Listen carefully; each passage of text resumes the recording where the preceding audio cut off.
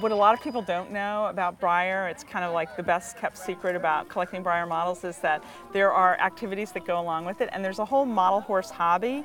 And so the hobby is sort of comprised of collecting, where you collect a breed that's your favorite, or a discipline, maybe only horses that are racing champions, things like that. Then there's model horse showing, in which you show your model horses as though they were at a real horse show. And there are rules. You can show at halter, or you can show in what's known as performance. And in performance, the shower tries to replicate a moment in a real horse activity. Like a photo. Exactly.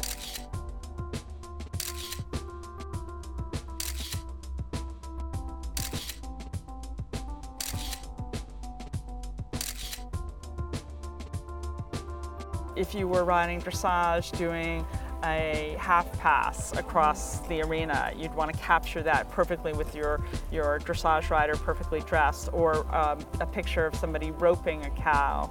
And so you show in performance, and you can win great prizes and ribbons, and there are lots of people who do model showing all around the country.